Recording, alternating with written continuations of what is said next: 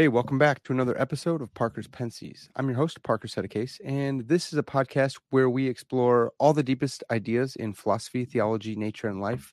I really love thinking about cool stuff, so come think with me. In this episode, I have with me, once again, Joe Schmid, and we're going to be talking about the books that helped us learn philosophy, books that most influenced us, books that we think will be influential and helpful for others. Whatever, something like that. We have stacks and stacks of our favorite philosophy books, and we're going to talk about them with you guys. Before I jump in, though, I want to thank everyone who's making this podcast happen over on Patreon. If you like this podcast, if you love this podcast, then please consider becoming a Patreon patron. You can find the link in the show notes, description, wherever you're getting this podcast at. Another way you can support the podcast, if you don't want to become a patron, or if you are a patron and you're just desperate for more ways to support the podcast, if you look down here somewhere, you can find, I think it's over here somewhere, a super thanks. Looks like a heart, super thanks button. And if you like this episode, you can just give a super thanks and show some love. Support the show. That would be huge. All right. Well, without further ado, let's bring Joe in and let's just let it rip on some philosophy books. Joe, thanks again for coming back on the podcast. Yeah, dude, I'm super excited for this. Like you said, we have stacks of books next to us. And yeah, I mean, I think I was just thinking to toot my own horn. I'm rivaling Taylor Sear, aren't I, for most times coming on your channel? Yeah, that's right. So that's right. You guys are battling. Watch out, Taylor. I'm coming for you. That's awesome. Yeah. Well, dude, so you just graduated, man. Congrats, by the way. That's huge. Thank you. Yeah. I can't talk about all your accomplishments because it would take the rest of the episode because you did so much. But congrats, man. That's huge. And so I thought it'd be awesome to get your thoughts on some of the books that were influential for you, and not just in college, but I mean, you came into college with some good philosophical acumen already on your belt. So let's let it rip, dude. Let's talk about some books that helped us, starting with history of philosophy. You got any in that category? I do. Okay, so my first two are, well, this is actually kind of like a volume set or whatever, but yeah. It's Frederick Copleston's books for the history of philosophy. So I just pulled out two of them right here. This one looks like early modern, and then this one looks like ancient Greece and Rome. So yeah, anyway, definitely Frederick Copleston's stuff is, I guess, unbeatable, really. And then I wrote down two others, which were Audible books that I listened to. So like while cycling and running and so on. So one of them was A.C. Grayling's The History of Philosophy. Yeah. And then another one, which has received some criticism, and rightly, but it's still pretty good. It's Bertrand Russell's A History of Western Philosophy. Oh, no. Yeah, so that's definitely received some criticism, and rightly so. But yeah. And finally, a shout out before I turn it over to you for this one. The History of Philosophy Without Any Gaps podcast. So that's such a great podcast for history of philosophy. So anyway, those are my picks for this one.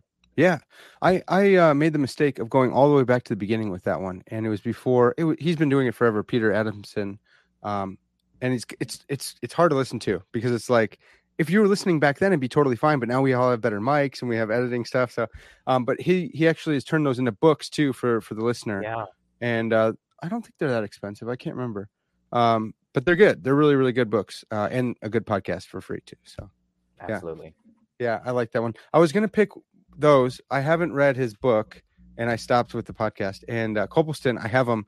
They look so cool and they're so good and everyone tells me they're the best. I just haven't cracked them, so I didn't want to be disingenuous with that. Oh, I haven't read all of the volumes, but the stuff from Copleston that I have read, it seems unparalleled in terms of history of philosophy. Yeah, I hear that from like every philosopher, which is awesome.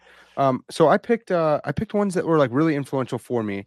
I'm gonna get some heat for this one, I think, but it's A History of Philosophy and Theology by John Frame. And it's this big old thick old book.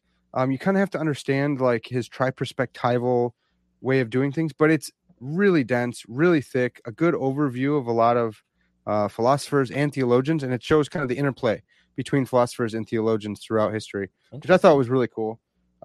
People are not going to like that one if you're not a Christian at all. I also picked, I kind of had to, just like Plato's dialogue.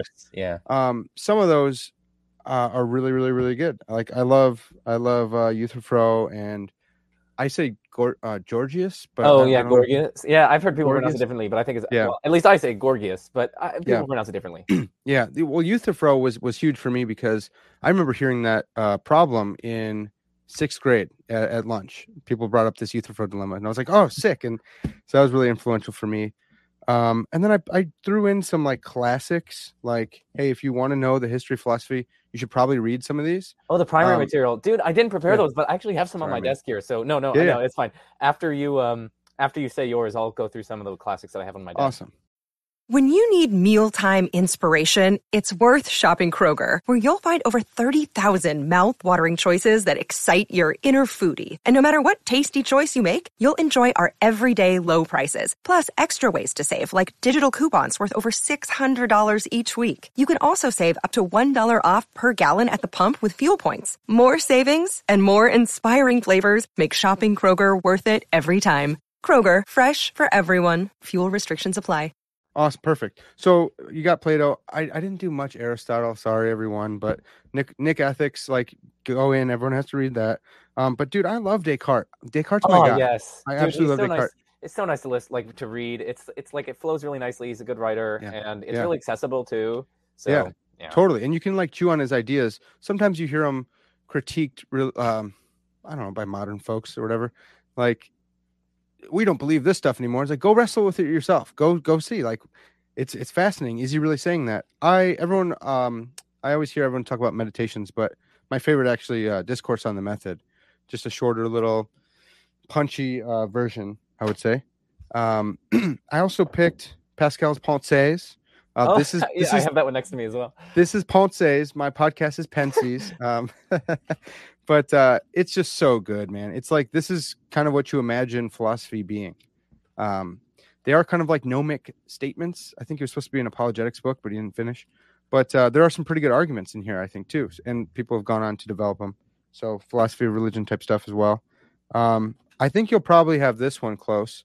But St. Augustine's Confessions. Dude, I just pulled that one up. This I knew is like it. one of my I favorites. figured you would. I saw you posting about it this year. Yes, look at that. I love it. So good. I've been trying to read it once a year. You can't see my notes and stuff pop up, but love it. And I need to work on different translations as well. And then Marcus Aurelius Meditations. Interesting. I think that's another like philosopher one where you're like, I haven't read that one. Can you tell me about that one? Just tell me about some of the contents. For sure. So he is it's debatable whether he is or not, but now I'm forgetting the word. He's a Stoic, but this is all contested. But he's got these great lines where he's like he's writing himself a journal for life, and he's saying, hey, meditate on these before you when you wake up, before you go out into the city, know that people are going to be irascible and they're going to be they're going to mess with you and all sorts of stuff, but be cool, man. You can't control that stuff, but you can control your inner life. He kind of contradicts himself on some stuff, but it's his personal diary that he's reading to meditate on. So he's not trying to like publish the end of philosophy. Or Sounds like that. He's the original 12 Rules for Life. Yeah. Going around calling people Bucko and that's right. Yeah, right here. Yeah, and line 12, Bucko. There you go. So. And the lobsters. Yeah, he tosses in some stuff on Logos, I believe, which is fun. But it's just like that's what a lot of public people think philosophy is. So go ahead and read it. That's awesome. Yeah, do that. Okay, and then the last two, this one I doubt a lot of people will know about, but it's called the Syntopicon, and it's a 2-part series. It's actually like the beginning of this set that I have back here, the great works of the Western tradition. And this is mostly, I believe, by Mortimer Adler, but he probably had a team on it. But it's an encyclopedia of the great ideas. So he says there's 102 great ideas, like man and world and knowledge, matter, mind, poetry. Like it's the stuff that philosophers mess with. And Adler was big on education and said, if you can't successfully talk about those intellectually, then you may not be educated yet. So grapple with the great ideas, and it's kind of a history of ideas tradition. I love these. Yeah, these are really good. Yeah, some of these, it's so underrated reading these sorts of like the primary material from these like historical philosophers. That's so underrated. Totally. At least for me, I don't know. I've always been exposed to these more contemporary like introductions and like papers and articles and journals. Yeah, like, that's been my primary education. Now, thankfully, I've been able to take history of philosophy classes at Purdue, and we go to the primary material. That's why I have a lot of these. But I found that it's a really good source of wisdom and so on. So yeah, I did bring up my Confessions. That was has to be on there because it's one of my favorites. It was really, really good. We read that with Jeff Brower in one of our medieval philosophical theology classes. It was a philosophy class, but so of course I've got here Anselm's Proslogion, or something say Proslogion. Yeah. Now people only know this for the ontological argument. There's so much in here that's really good. I honestly love the first chapter, arousing of the mind to the contemplation of God. I want to read the first paragraph, just because, I mean, you don't even have to like imagine, like, even if you're a non-theist, right? Instead of thinking like God, maybe, I don't know, put in some other ideal like philosophy or truth or virtue or something like that.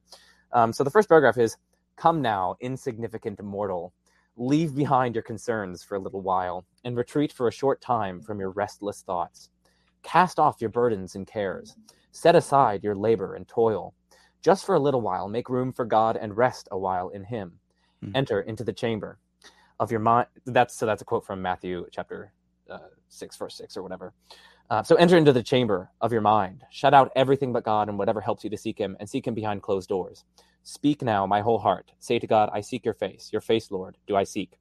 So, and it's so interesting. And he talks about faith-seeking understanding, like, it's a really interesting book, and he goes through his philosophical theology, and this one also has Gonolo's replies. So anyway, that's really good.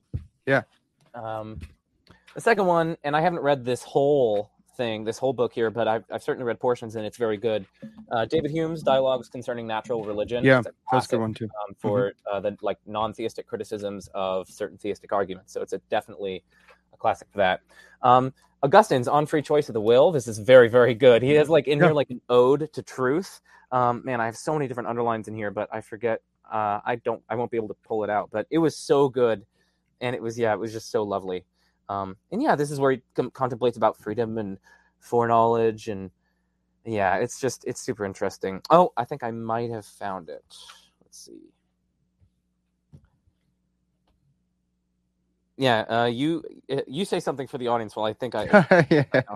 Yeah. Well, this is good because at the end we're going to talk about like public philosophy, and something I've been wrestling with a lot lately. I've been trying so hard to be an analytic philosopher, but when I talk to people and say, "Hey, I'm studying to become a philosopher," they're all like, "Oh, so what do you think of the Meditations? Or what do you think about Nietzsche?" And I'm like, "Oh no, dude, like that's not really what I'm trying to study."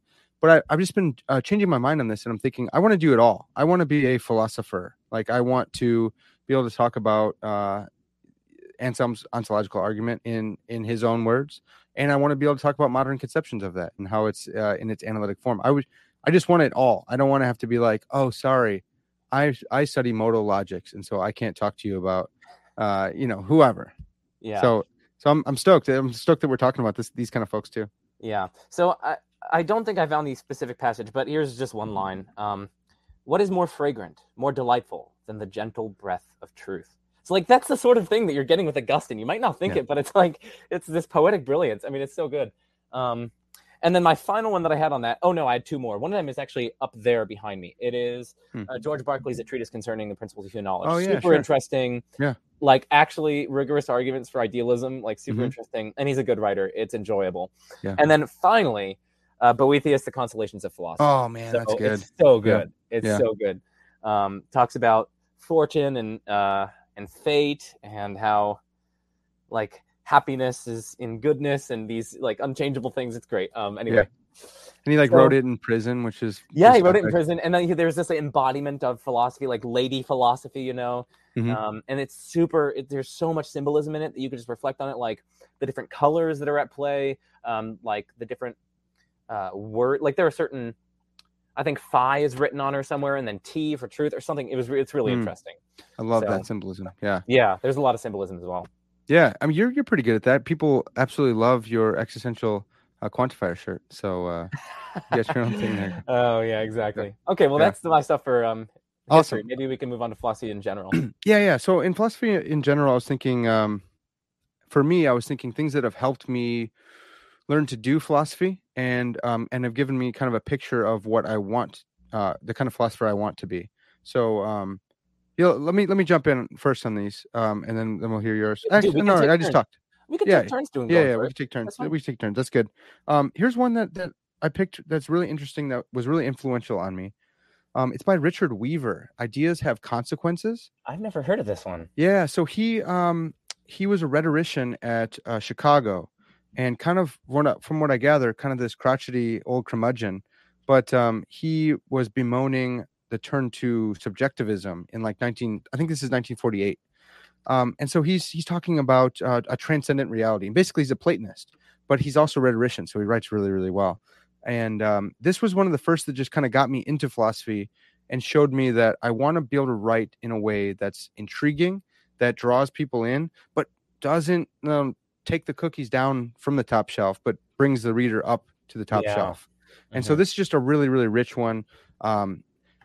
It's good. I really like him. And for those who do know Richard Weaver and in the rhetorician school, they're like, yes, someone finally mentioned him. So there's a little nod to them. Dude, the rhetoricians are kind of owning it right now because Augustine was a rhetorician. So that's right. That's one of the reasons why he's so good at writing and why you guys should read Augustine. Totally. Yeah. In my theist tier list, I had Augustine as number 1. Oh, dude. Tier, so yeah.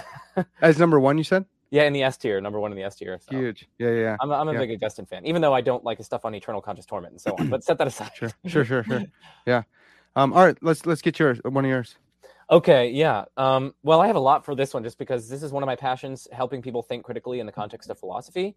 So we can go through a number of mine. It's not too many, but I can go through them quickly. So anyway, I'll just... So the first two that I had, it's like a companion. It's Philosophy 1 and Philosophy 2. Philosophy 1 is a guide through the subject, and Philosophy 2 is further through the subject. Is that first one A.C. Grayling? Yeah, these are both. Well, it's edited by A.C. Grayling. Okay, I got the first one. Yeah, so what they have in here is oh my goodness. It's basically, they're almost book length in their own right. But it's an edited collection. And this was meant for, I think, the students for, it's basically like a map of the philosophical terrain. And it basically is supposed to be precisely a guide through philosophy for beginners. And there are extended essays here, and they're commissioned from leading philosophers, and they're surveying major areas and the various arguments and debates therein. And so Philosophy 1, which is this one, it has epistemology, philosophical logic, philosophy of science, metaphysics, philosophy of mind. And again, these are not no names. It's David Papineau, Tim Crane, and so on. So ethics, aesthetics, and then the next one they have philosophy of religion, philosophy of mathematics. So anyway, this was actually designed for, I think, it was either Oxford students, I forget precisely, but it was designed for their courses. And it's just so good. Both of those, they get people in philosophy really, really well. Yeah. So those are my first two. The next one is, of course, Knowledge, Reality, and Value by Michael Huemer. Awesome, I absolutely love this one. It was so good.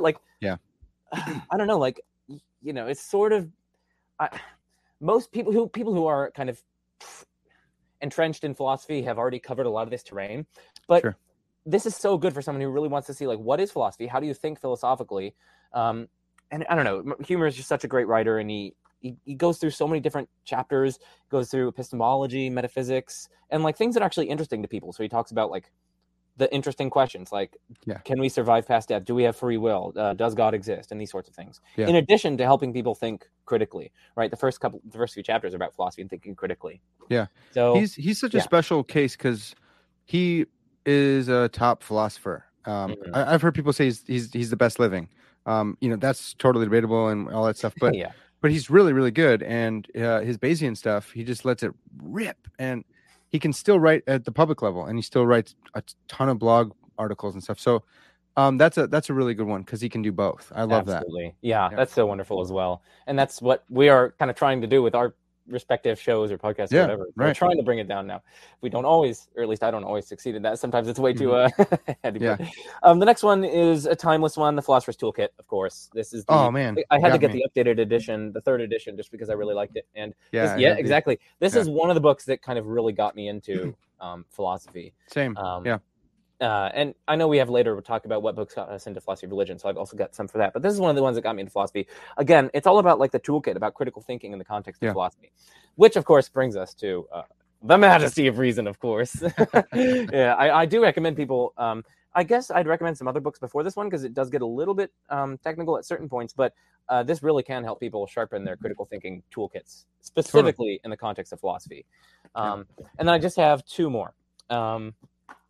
One of them is, this one is so unique, just the arguments, 100 of the most important arguments in Western philosophy. Huh. So basically, these guys were just like, cut the crap. Like, there are there are so many interesting philosophical arguments that you'd have to like wade through a bunch, like, I don't know, a lot of tangential material and so on. And so what they do is they condense it down. They get a bunch of different specialized scholars in these different areas. So on Aquinas' Five Ways, they have Tim Paul, right? And so they're basically they have the Euthyphro dilemma. What they do is they give the arguments in like really rigorous format, and it's like just the arguments with a little bit of commentary on the justifications for the premises. So part one is philosophy of religion. They have Aquinas' Five Ways, the contingency argument, the kalam, the ontological argument, Pascal's wager, problem of evil, free will defense, all this sort of stuff. Then they have metaphysics. So they got like McTaggart, they've got idealism, Lewis and possible worlds, personal identity, ship of Theseus. They've got epistemology in here. They've got everything, ethics. Joe, how rigorous are the formulations of those arguments? Yeah, let me get an example. So I'll just bring up Tim Paul's chapter. Sure. We're talking quite rigorous. So let me just show you this. I don't know if you can see it, but yeah. So premise one, there is an ordered series of efficient causes. Premise two, necessarily, if X is an efficient cause of Y, then X is prior to Y. Conclusion one, necessarily, if X is an efficient cause of X, then X is prior to X, which follows from instantiation in premise two. Then premise three. So you can see. Yeah. That's great, dude. It's really good. When you first said it, I was like, oh, that's kind of nice. But no, it's like it's a legit book. That's awesome. Yeah, this is these are like actual scholars in the field. So this is very good, and it's Wiley Blackwell. I absolutely love that. And then the final one is David Papineau, Philosophical Devices. I cannot recommend this. I cannot recommend this any further. It's so good. Proofs, probabilities, possibilities, and sets. So basically, like, this is, if you want to read like philosophy papers, like you're going to want to read this because it talks about, okay, here's the basics of set theory. Okay, here's what a set is. Here's what set membership is. Here's Russell's paradox. Here's the axiom of comprehension and those sorts of things. And then here's the basics of infinity. So what you need to understand to get into these sorts of debates. Then it talks about necessity and like, what is a possible world? What are these different things? What are these different kinds of possibilities? And then it talks about probability. So certain like basic things that you need to know to get into probability, like Bayes' theorem and updating degrees of belief and conditionalization. And then it goes into logic. So the distinction between syntax and semantics, syntactic consequence, semantic consequence. It's really good. And it's actually not like super duper unintelligible or anything like that. Like he's very good at explaining, David Papineau. So yeah. That's my stuff. Sorry, I know that was long, but no, that's great. That's great. Papineau was on my list as well. I think I left it upstairs, but I just have been reading that myself. And after talking about philosophy of math with Mark Collivan and checking out like mathematical philosophy versus philosophical mathematics, just Papineau kind of nailed the nail in the coffin to show like analytic philosophy uses the tools of math. Here's what's up. Like, just get these down and you will have a better time. Just get these under, and when you understand them, it opens up a lot of different doors for you. So I really like Papineau's It lays the foundations really well. Like a lot of people go into stuff and like, well, I don't know. It defines. It's so nice to have one place where it's like, it's defining what a set is. It's defining set membership. It's defining Bayes' theorem. And it's concise, super concise. It's concise. Yeah, exactly. This is a small book. Like, look at it, people. And he covers a lot of stuff in here. And definitely. So, yeah, huge one.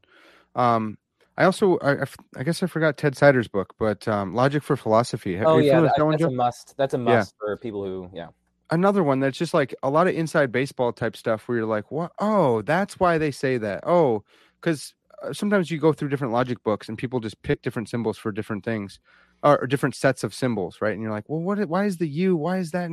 Okay. Oh, but if you understand set theory, now you understand why they're using that. And they didn't want to tell you about set theory because they thought they were helping you out in the other logic books, but they actually didn't really help you out. They just gave you the symbol to use without understanding. Yeah. So Ted Sider's is another one that I thought was awesome. Life's Ultimate Questions by Ronald Nash. It's an older book. There we go. This one is actually the opposite probably of just the arguments. This one is showing kind of like a worldview analysis, and that word is super loaded and controversial, but he wrote this like in the 80s. So, or no, maybe it's 99, but still we can forgive him. But he goes over things like naturalism. And then he looks at like Plato, Aristotle, Aquinas, Augustine, Plotinus, but then he introduced you into things like the law of non-contradiction, possible worlds, epistemology. He's got 3 chapters on epistemology. Then he started getting into proofs for God's existence and such, and showing how your beliefs affect other beliefs. And so that's what he's getting at when he says worldview. He means like just the propositions, right? I'm cognitive. I have another word for it, but I'm drawing a blank on it right now. Schema. It'll come back to me. But this is a pretty good one. I like this one. I think it might pair really well with just the arguments, because you're getting to see a full picture of someone, but you're also getting, if you just go with just the arguments, a pared down version. Yeah, that's what a lot of these are complementary to each other, because it's like this one will philosophical devices will give you a lot of the basics for like the formalisms used, and then just the arguments is going to be able to help you like really winnow down and get these are actually like it says the most important arguments in Western philosophy. So it's like you're going to find the experience machine in here. You're going to find like these sorts of things in here. It's going through some of these famous arguments like ship of Theseus and other sorts of things. Yeah. And combine that with all the other ones where it's like a lay of the land of philosophy, where it's like, this is what ethics is about. These are the questions that they ask. So like all of these together, people can mix and match, and they should mix and match if they want to get deeper into these sorts of things. Yeah. So yeah, definitely. I got to say it again. The Philosopher's Toolkit was really good. And again, giving you language to use when you're talking with other philosophers. It's like a conceptual empowerment. That's how I kind of think of it. Good. It's allowing you to be able to wield these things and clarify your own thinking and the thinking of the contexts in which you find yourself. So yeah, I also learned like when you do have, say that word again. What was the phrase you just used? Conceptual empowerment. Yeah, that's nice, dude. When you have conceptual empowerment, it's just using shorthand. So instead of saying like the theory of knowledge, being like, what epistemology or epistemologically, and it's like, if you heard from the outside, you might think they're just trying to sound smart. But when you actually get inside, you realize I don't want to say the full sentence. I'm going to use the shorthand words for different things. Yeah, but also once you have a word for that, I don't know, like it opens you up. Like some people, when they talk about, for instance, the moral argument, right? They confuse the moral epistemology with the moral ontology. Sure. Like they'll be like on both sides, but let's just pick one side. When an atheist is responding to the moral argument, be like, "Oh no, atheists can easily know what's right and wrong." Like, "Oh, you're saying that atheists are immoral?" Like, but the thing is, like, once you have these concepts, you can distinguish between the moral epistemology, how we come to have epistemic access to the facts, and the moral ontology, like the very nature of those facts out there in reality. Right. So it's empowering in that sense. You now can make that distinction between the epistemic side of things and the ontological side of things, and that comes up in a bunch of different contexts. So. And when you're talking with someone who also recognizes those concepts, you can move way faster. Yeah, exactly. You don't have to explain, and you don't have to look like a douche either. Because like when someone doesn't, it's really hard to not look like a douche. Like, I think you're confusing the ontology and the epistemology here. I don't want to like belittle you or anything like that, but like I think that's what's going on, and it's just difficult. It is. Yeah. It's more difficult when we're not all speaking the same language. Another one I got on here is Philosophical Foundations. I love that one. Okay, it sounds weird. Second edition. Sorry, I need to interject, but I actually do really like that one. I mean, there are portions that I don't like some of the arguments for God's existence I find, and the chapters I find somewhat biased, and they don't cover some of the strong objections. They don't engage with some of the best material that criticizes it and so on. So I definitely do have reservations about it, but overall, it is a good book that I still recommend to people because it does give you like the basics of logic, the basics of critical thinking, and so on. And so it is good in that sense. So anyway, I just wanted to say I do like that one, and I listened to that like twice on Audible. So nice. Yeah, and this is the second edition. I haven't seen a ton of the like updates that they've made. I cut my teeth on the first one, and I was coming at it back in the day when I was like hardcore pre-supper. So I was like, I don't know about William Lane Craig. So I also had my reservation, which changed now. But just as an overview, if you wanted a one-stop shop for getting deep into philosophy, like this is the place to start. Just eat the meat and spit the bones. Learn to be a philosopher along the way and challenge their arguments as well. What else we got? Okay, I got a couple more here. This might be a hot take. This might be spicy, but it's one of my favorite books, Modern Philosophy by Roger Scruton. Do you know about Roger Scruton? I never know if anyone knows about him. I've heard of him. Yeah, isn't he the conservative philosopher? Like, see, that's all people I know. Like the harbinger of conservatism. Yeah, that's kind of how he got big. But I believe he did his PhD under Peter Strawson on like the ethics or like the nature of beauty, and at that time that was like the resurgence of Kantian transcendental arguments and stuff over there. So he was big into Kant, and he really helped me understand what Kant was getting at. But this book is like another inside baseball. Not so much as like the technical stuff, but just knowing like what are people talking about. He goes in really deep. He's another really, really good author. He'll give you all the arguments.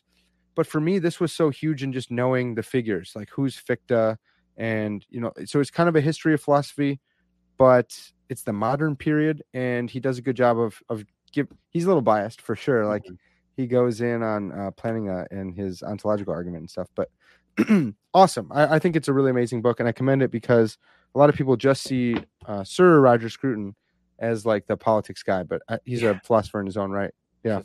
And I do really love that book. Another one would be, this was a newer one to me just recently, but The Philosophy of Philosophy by Timothy Williamson. Oh, yeah. And it's a thick old book. And this is like how to do philosophy. Like, I think Williamson and Humer are so good because their scope. Like, they're also really good in all these individual fields, but they're like philosophers, man. You ask them about stuff, they'll have opinions on it. Yeah. I don't know. There's not a whole ton where they'd go like, "Oh, that's not, I shouldn't speak on that." They're like, "No, let's go. I'll talk about that."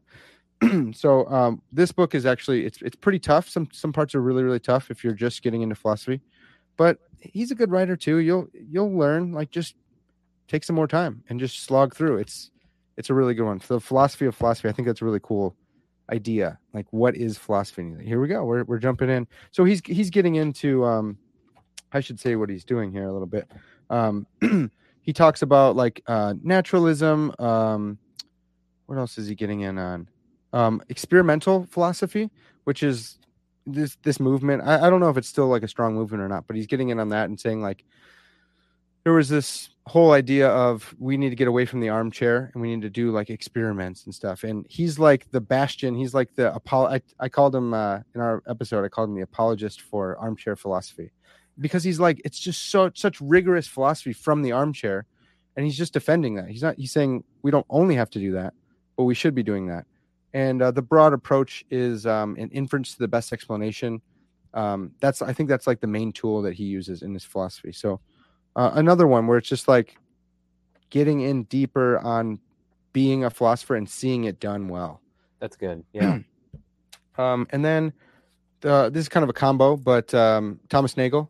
The Last Word and The View from Nowhere.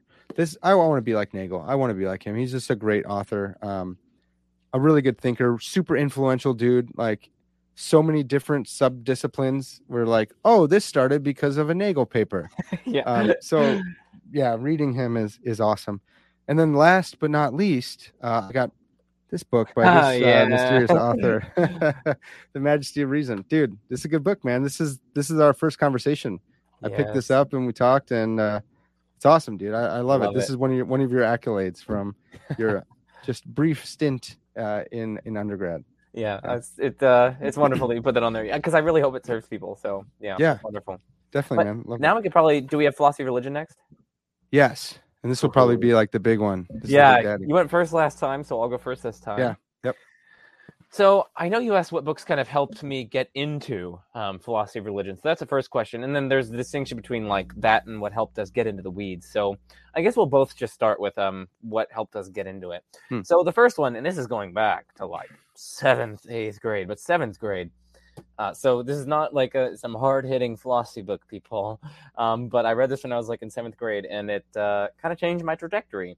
So The Language of God by Francis Collins. Whoa, okay. Yeah, I know. So it's really interesting. Francis Collins, right? He's like the head of he was the head of the Human Genome Project that sequenced the human genome or whatever.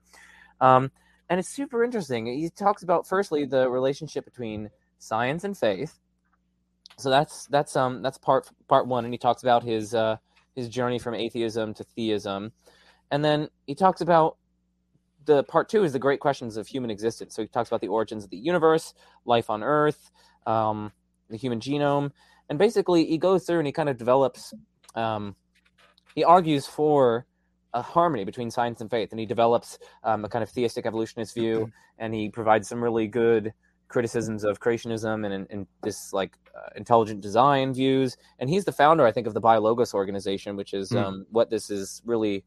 I think this helped kind of launch it. It's associated with it. But anyway, when I was in 7th grade, like these were the questions that I was asking because we were starting to learn about evolution and so on. So I was like, how does this interact with my faith and so on? So yeah, anyway, this book is definitely really influential in just shaping me and getting me into philosophy in the first place, in philosophy of religion specifically. And then I guess what also helped me get into philosophy of religion is my favorite intro to philosophy of religion, which is William Rowe's Intro to Philosophy of Religion. Oh yeah. He has, I think it's just called Introduction to Philosophy of Religion, and that's my favorite intro. So, those are the ones that I picked for that one. So I'll turn it over to you for what helped you get into it. Yeah. Huge. So, what helped me get into it? I think I have to say C.S. Lewis's Miracles, which I don't know, man. I don't know what you think about that. Have you read this one before?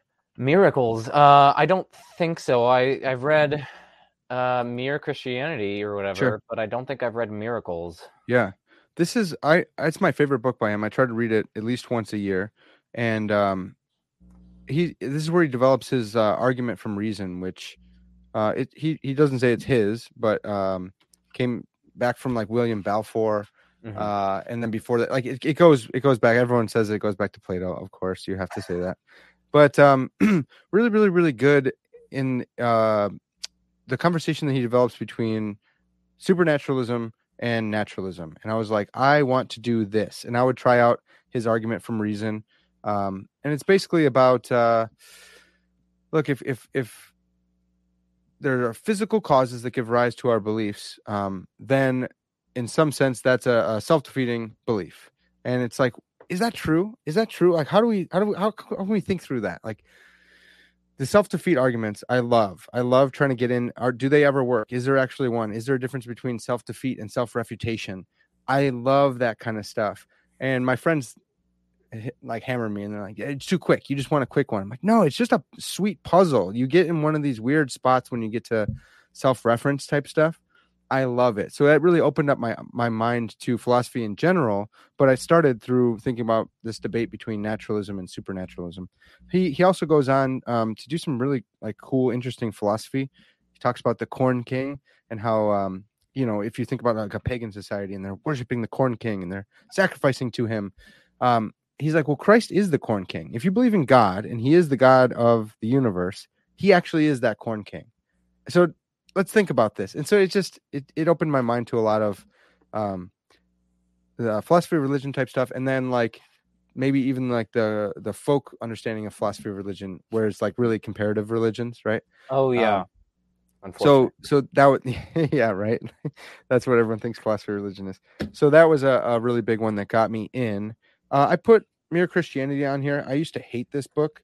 I loved his Miracles and I hated Mere Christianity. But then when I came to find out like what it is and the history behind it, and that he was going into Britain, he was going into London from the safety of Oxford, and while they were bombing London to give these broadcast talks, I'm like, that's super epic, dude. And then I started to appreciate some more of his stuff. So then just wrestling with this book also brought me in. So those are just the two that I think sucked me in pretty good. Oh, wait, one more. This is like an OG book, Faith and Rationality, Reason and Belief in God. This is Woltersdorf and Plantinga. They edited it, but who else is in here? This is just a super, super good one. George Mavrodes. Do you know that name at all? I've heard of that name, yes. He's a legend, man. He's like real sneaky. He wrote a bunch of journal articles, and like one book or two books, but everyone like talked about him. So like you hear his name. He talked about the subjectivity of arguments, the relativity of proofs or something like that. Like, look, a proof isn't going to work on every person. There's a lot more to it than just here's a knockdown drag argument for everyone. No, it's going to be relative to the person who's hearing the person's specific nature of justification. Yeah, that's what Josh Rasmussen and I talk about that a lot. Yeah. So that was like one of his really influential things. Yeah, he's just awesome. I love Mavrodes. He got some really weird essays in here, or there's like short stories and they don't fit in the book at all. And no one else has read the book, so I can't talk to them. I'm always, if anyone else has read this book, what do you think about these short stories? They're so weird and it's so like opaque what the point is. But it just sucks you in. And then you get back to like Plantinga, who's like, man, Proposition 37. Here we go. So this one really sucked me in because I knew these names, like Waltersdorf and Plantinga, and I was like, okay, these guys are serious and they're taking this stuff really seriously, and I want to be like them. Yeah. All right. So the next one was what books helped us get it deep into the weeds. Yeah. So I don't have all of these in physical copy. A lot of them are digital. So for instance, the number one here that helped me get into the weeds was Proust's The Principle of Sufficient Reason, a Reassessment. That one was very big on my intellectual development. That one is what kind of steered my ship from metaphysical naturalism going back to agnosticism. Wow, okay. So this is very big on my intellectual development, as is the next one, which is Proust and Rasmussen's book, Necessary Existence.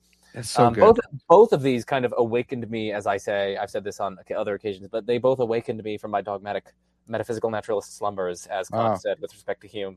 So yeah, both of those they're so good. They're really well argued, and they're just like tip-top shape analytic philosophy. Is just beautiful. I love it. Anyway, so those two. Well, Joe, let me ask you about that. Did you? Josh knows that probably, right? Have you told him that before? Oh, absolutely, yeah. That's awesome. Did you ever like email him before you had your YouTube channel or anything like that? Josh? Yeah. Oh, of course, yes. So okay.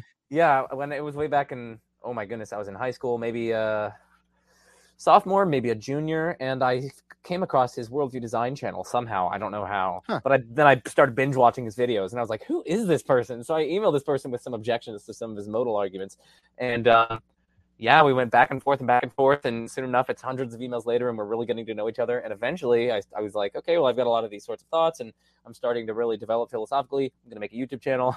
So it was much earlier, actually, than my YouTube channel. It was like, even... I've had my blog. My blog used to have a different name, but I used to post certain things on my blog, and I'd share them with him, and he'd give comments. Anyway, it was super interesting. So yes, I definitely knew about Josh long before the YouTube. That's huge. I didn't know that you guys had talked with each other before that. So it's Josh's fault here. Maybe he's a big part of that. That's so cool, man. I love that. I have a book and a story like that with someone too. Yeah, but keep going on your list there. So Proust is definitely like as well really huge on my development as well. Two others that are on the non-theistic side that have really helped me appreciate the, I guess, robustness of the intellectual side of atheism, as it were, where Oppie's arguing about gods, this monolithic tome that goes through like most of the arguments for God's existence, as well as J.H. Sobel's Logic and Theism, which is just wonderful. Now, of course, at the time I didn't understand, when I read it at the time, I didn't understand all of it because it's got a lot of like proof stuff in there. It goes through ontological arguments, and you got like all these different premises, and I still didn't understand all of it, right? Because it's super duper technical logic. But in other points, it's like really good in critical engagement with arguments for God's existence and like novel criticisms and so on. Like, unlike lots of other authors, indeed, unlike Oppie in his book Arguing About Gods, like Sobel really took, for instance, Aquinas' arguments seriously, and he saw the distinctions that most critics don't, like the per se versus per accident series, and he just developed some really good criticisms. That one's been in my cart forever, so I'm actually in my cart right now. It's so good. I need to pull the trigger on that. It's one of my favorites, honestly. And then just a few more. One of them I've got right here next to me that helped me get deep is, of course, that's easy to say, Richard Swinburne, The Existence of God. This is a classic, of course, really well argued, and his Bayesian approach, the Bayes machine goes. Brrr.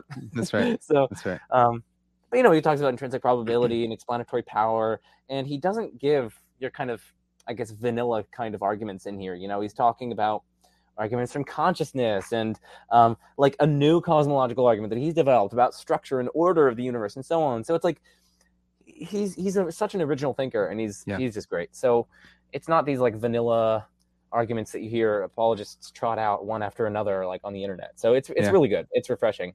And then another one that helped me, so just two more actually, in Philosophy of Religion that helped me get deep into the weeds were, of course, it's actually kind of recent, but 24 or so Arguments for God, a really good collection of essays. That's one of mine too. Yes, exactly.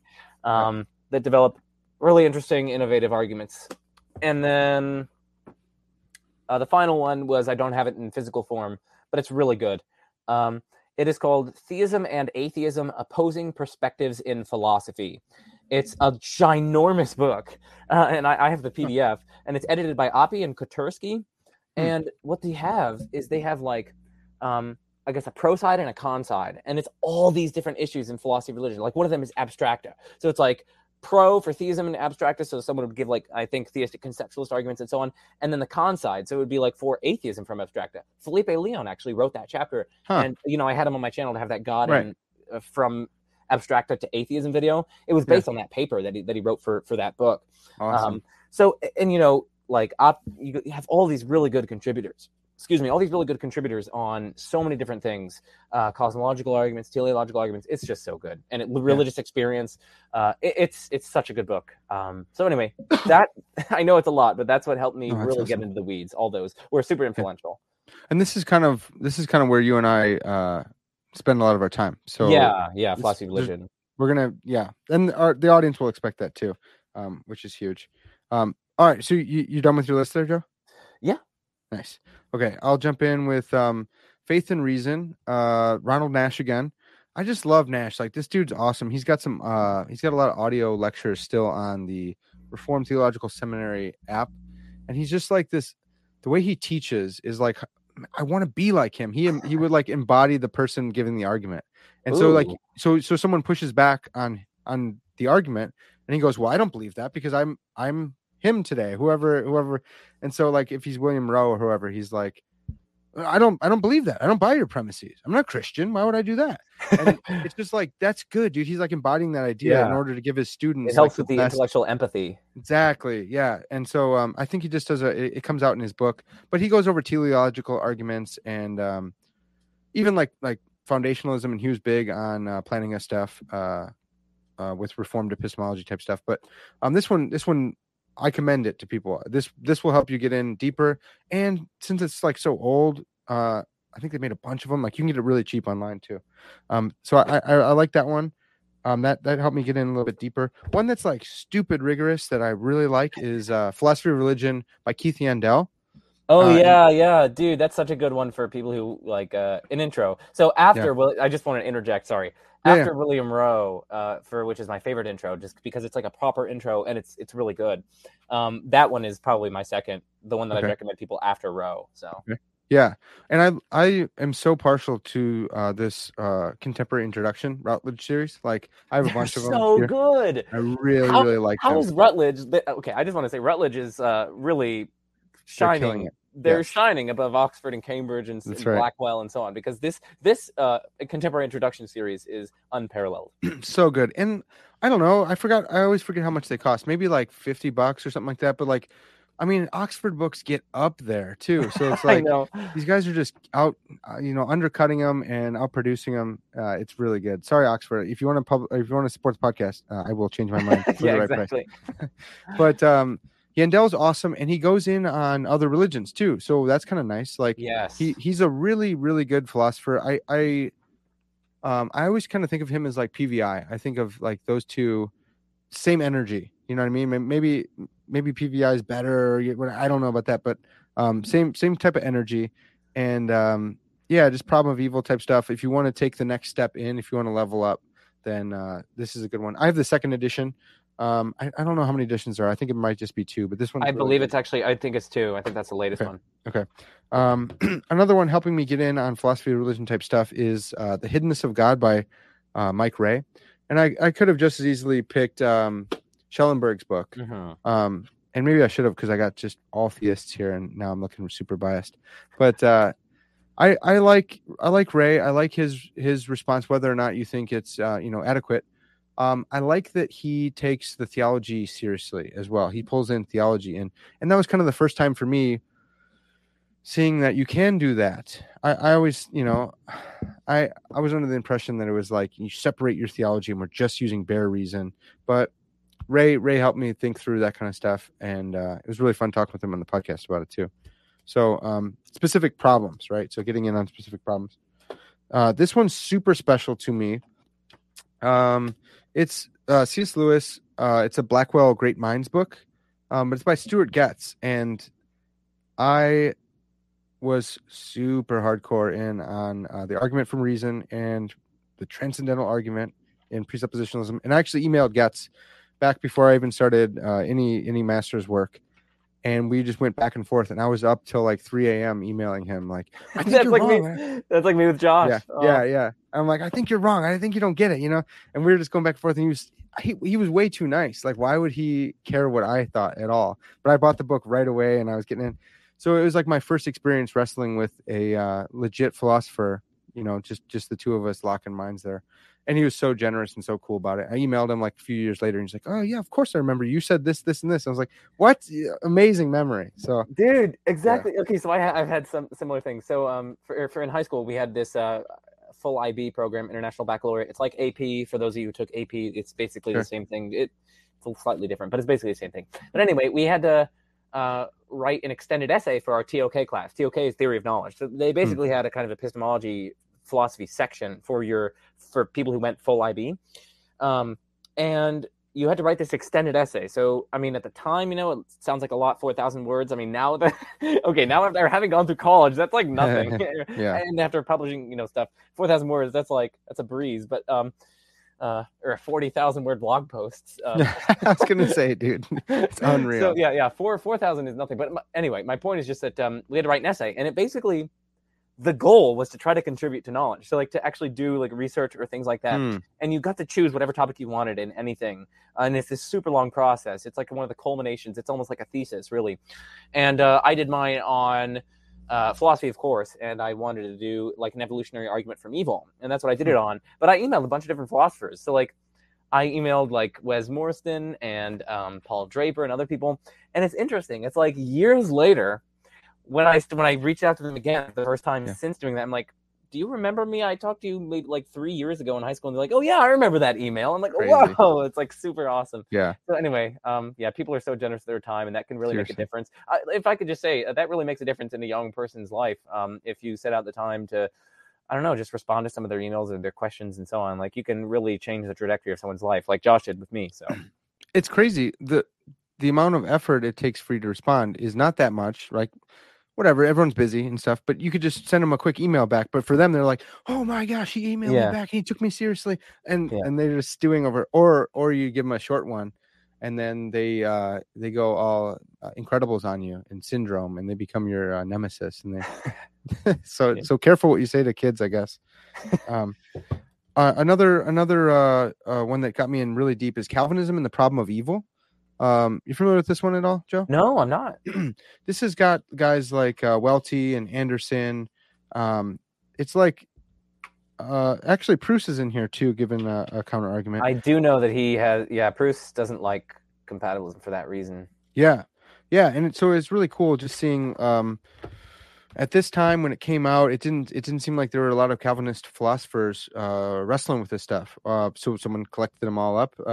David Alexander and Daniel Johnson, and was like, let's talk about this. And they were really, really fun essays, and they're by good philosophers on like a really tough thing that seems like it's really hard to defend. So that one got me in deep and just obsessing over like Anderson and Welty back in the day. And so that was one that got me in pretty good. Another one that's like sneaky that people wouldn't know about but that's really helpful. The Many Faces of Evil by John Feinberg. And Feinberg was a professor of mine. And this is his dissertation turned book. He did a dissertation on the problem of evil at Chicago in the philosophy department, which was like, how did you get into philosophy after going to TEDS? And it was just different times, I guess. I don't know. But he's kind of like a robot. It's pretty wild. If someone said that there were like actual robots and AGI was possible, I'd be like, oh yeah, of course, because John Feinberg. Because like when he would teach from the class, he's going word for word from this book. And it's just like, how do you remember that, dude? So I would always ask him questions to go in deeper, because I'm like, I read the chapter, man. I want to hear from you. But this is really, really good, going in on the problem of evil. And actually his whole thing is that it's problems of evil. Mm-hmm. And they'll be raised for people based on the rest of your view. If you're a consequentialist, then you'll have to deal with this. If you're a Calvinist, if you're an Arminian, it's going to be raised for you in different ways. There's the evidential problem, the logical problem, the amount of evil, gratuitous evil, and it's just over and over, and he's hitting it from every angle. I don't think his answer works. but that's okay, Dr. Feinberg. We can argue about that. Anyways, it's a really good book, and it's a really good introduction, and it really will help you get clear on like what are you defending? Which one? You don't have to defend if it's not you. I don't care. I don't care about like what a libertarian would say. I'm not a libertarian, so I don't have to worry about that one. So I thought it was really helpful in getting in deep on the problem of evil. And then lastly, I'll just throw in atheism and theism. And this is that Haldane and what's his Smart. name? Yeah. JJC Smart and JJ Haldane, which is awesome that they got the J's in there.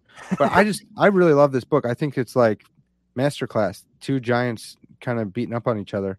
And it seems like another one that kind of snuck underneath where not a whole ton of people talk about it. Yeah. But people who do know about it are like, that's a good book. Yeah, it is. Yeah. Oh man, that was a thick one. Yeah. I mean, for the audience, that's going to be our biggest one because we're both, I guess, probably most interested in philosophy of religion. I mean, I also am really interested in metaphysics, but I picked more for philosophy of religion just because I think, well, I don't know. I just thought your audience would appreciate that. Yeah. Yeah. So let's jump in. Metaphysics. So I went first that last one. So it's your turn to go first for metaphysics. Yeah. I think I picked this one after my philosophy of religion. So I only, well, there's a lot less, which is nice. But these were ones that I think, they're good. They'll give you a good overview. They'll suck you in to the other stuff. So let me start with the ones. So like Metaphysics by Anna Marmodoro and Erasmus Meyer. I never know how to say names, but this is pretty good. It's like Neo-Aristotelian. We used it in Paul Gould's class, and it's pretty good. It's a pretty good overview. It's not super long. It's not super expensive, and I think it'll do a good job of getting you in on stuff and from a neo-Aristotelian perspective, which is fun. Go read PVI for the like counter perspective, and you won't have as many holes in your stuff. That's what I'm always afraid of. I don't want holes in my learning. So just kind of a nice little one for you. I thought you were going to say I don't want holes in my ontology, and I'm like, neither do I. And then you could talk about the ontology of holes and what the heck are those. Yeah. Another really good one. This one's really good, I think. Alyssa Ney's Metaphysics. Yeah. Another one we did in Paul Gould's class, but she's really good. She's really clear.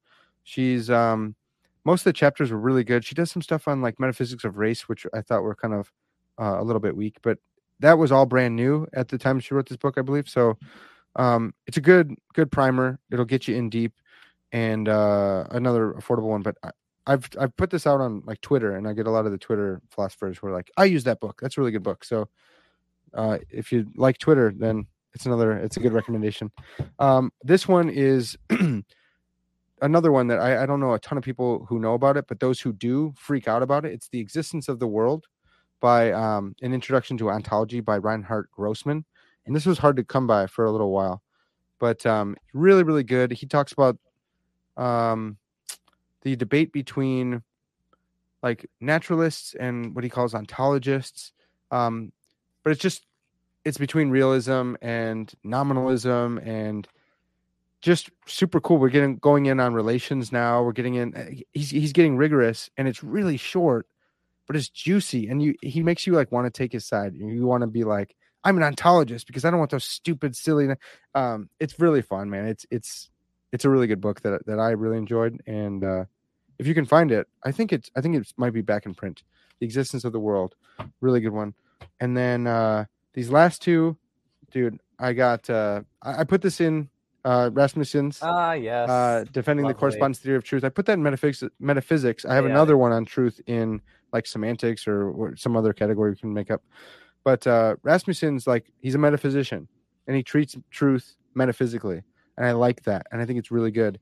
And I was so hung up on like certain things that we don't have to talk about, but like Davidson's slingshot argument. And I think there's one from Frege, and he answers them. And I was like, no one else. I've looked forever. No one's talking about these. And Josh did. And so it's really, really good. It's hard. Some of them are really hard if you haven't done that. But his treatment of propositions is like just so good, man. Yeah, I love it. I cite that. I cite it. I draw on his account of propositions and you probably know this, in my forthcoming Springer book, Existential Inertia and Classical Theistic Proofs. I draw on his approach to propositions in the chapter on the Augustinian proof. So like theistic Yeah, and that came up in our own discussion absolutely. It's so good, dude. I really like Josh, so I always want to like promote his stuff too, but it's just so nice that his book is so good. I can promote that like wholeheartedly and just push it. I think it's probably expensive, so sorry guys, but and then lastly, this one made me love metaphysics. I always wanted to like do epistemology, and now epistemology is so hard, but I know you know this one, Beyond the Control of God. Oh yeah, that one's super fun. And it's edited by Paul Gould, but it's just like the contributors are so sick. It's so good. You got Keith Handel, who we talked about, Paul Gould, Richard Bryan Davis. Oppie's in there. Greg Welty, who like rarely ever makes an appearance and stuff, but he popped in. William Lane Craig's in there. Scott Shalowski? That doesn't look familiar, but it looks like he's in here too. Sorry, Scott. Come on the podcast. It's so good. It's good to see them just beating up on each other and getting in deep on propositions and abstracta and concepts and relating it all back to God. So this like helped me get in on philosophy of religion deeper. But I wanted to think about these things, and it was so cool to see people taking them seriously and just wailing on each other. It was awesome. Yeah. So this is one of my favorite books. Yeah, it's honestly just like a fun book too, because the problems it raises are just fun. I don't know. I think they're really interesting. And they're good philosophers just tearing each other apart. I love that. Yeah. All right. So my metaphysics stuff. So yeah, I didn't have too long of a list for this one. Oh gosh, can I point the right direction? Yay, I did. The Atlas of Reality. That's my favorite metaphysics book. Dude. It's my favorite. Do you have that in hardcover? I do. I got it as a Christmas present. Cow. Yeah, it was expensive, but it was a Christmas present like 3 years ago or something. But anyway, it's like my favorite metaphysics book, and I just think it's unsurpassed. So yeah, it's the Atlas of Reality. It's so good. It gives you tools to think about these sorts of things. So it talks about different kinds of simplicity and anyway, just theory comparison tools, but it goes through the whole panoply. It really is the Atlas of Reality. It goes to the whole panoply of issues. It's like 700 or 800 pages or something. So I highly recommend that. I think it's coming out in softcover like soon. So that'll be nice too. Nice. Yeah. Well, then I can dunk on people because I have the hardcover. So That's right. Okay. The second one is yet another Routledge, right? They're taking the cake, right? So it's definitely the Lux book. We use this one in our metaphysics class. Oh, awesome. It's really good, and it talks about Lux and Crisp, right? Yeah, Lux and Crisp. Yeah, it's, love Crisp. This is the newer, the fourth edition. I think it's the newest one, and of course, this is something that actually got Josh interested in propositions. The chapter 4, propositions and their neighbors. But anyway, it's so good. It's got the problem of universals. Goes through nominalism, realism, like concreta. So it talks about substrate theory, bundle theory, Aristotelian substance-based theory. It talks about propositions. Talks about modality, causation, the nature of time, persistence, parts and wholes, metaphysical indeterminacy. And then the last chapter, I think this is one of the new ones, the challenge of anti-realism, so things like Dummett and Putnam and these sorts of people who are anti-metaphysical, as it were. So super interesting book. And I highly recommend it. That book was super helpful when I was writing a paper on facts and I couldn't find stuff. And this is before I could get a hold of Josh's book. This was like 3 years ago. And I finally found them in there. And it was that part about propositions and their neighbors. And they're talking about states of affairs and obtaining states of affairs as facts, and so helpful. And so that was like a life preserver when I was drowning. I love exactly.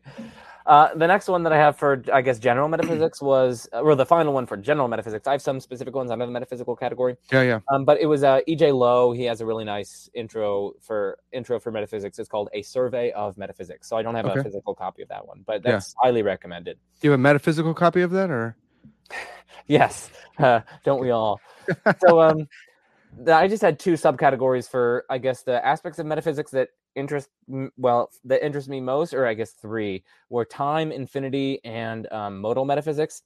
So for time, I only had one, but it's one that I now can recommend to people because it's really recent, but also it's, again, Routledge is out competing people. So it's right there. It's right behind me. The Philosophy of Time, a contemporary introduction. It's quite new, and I recommend that for people.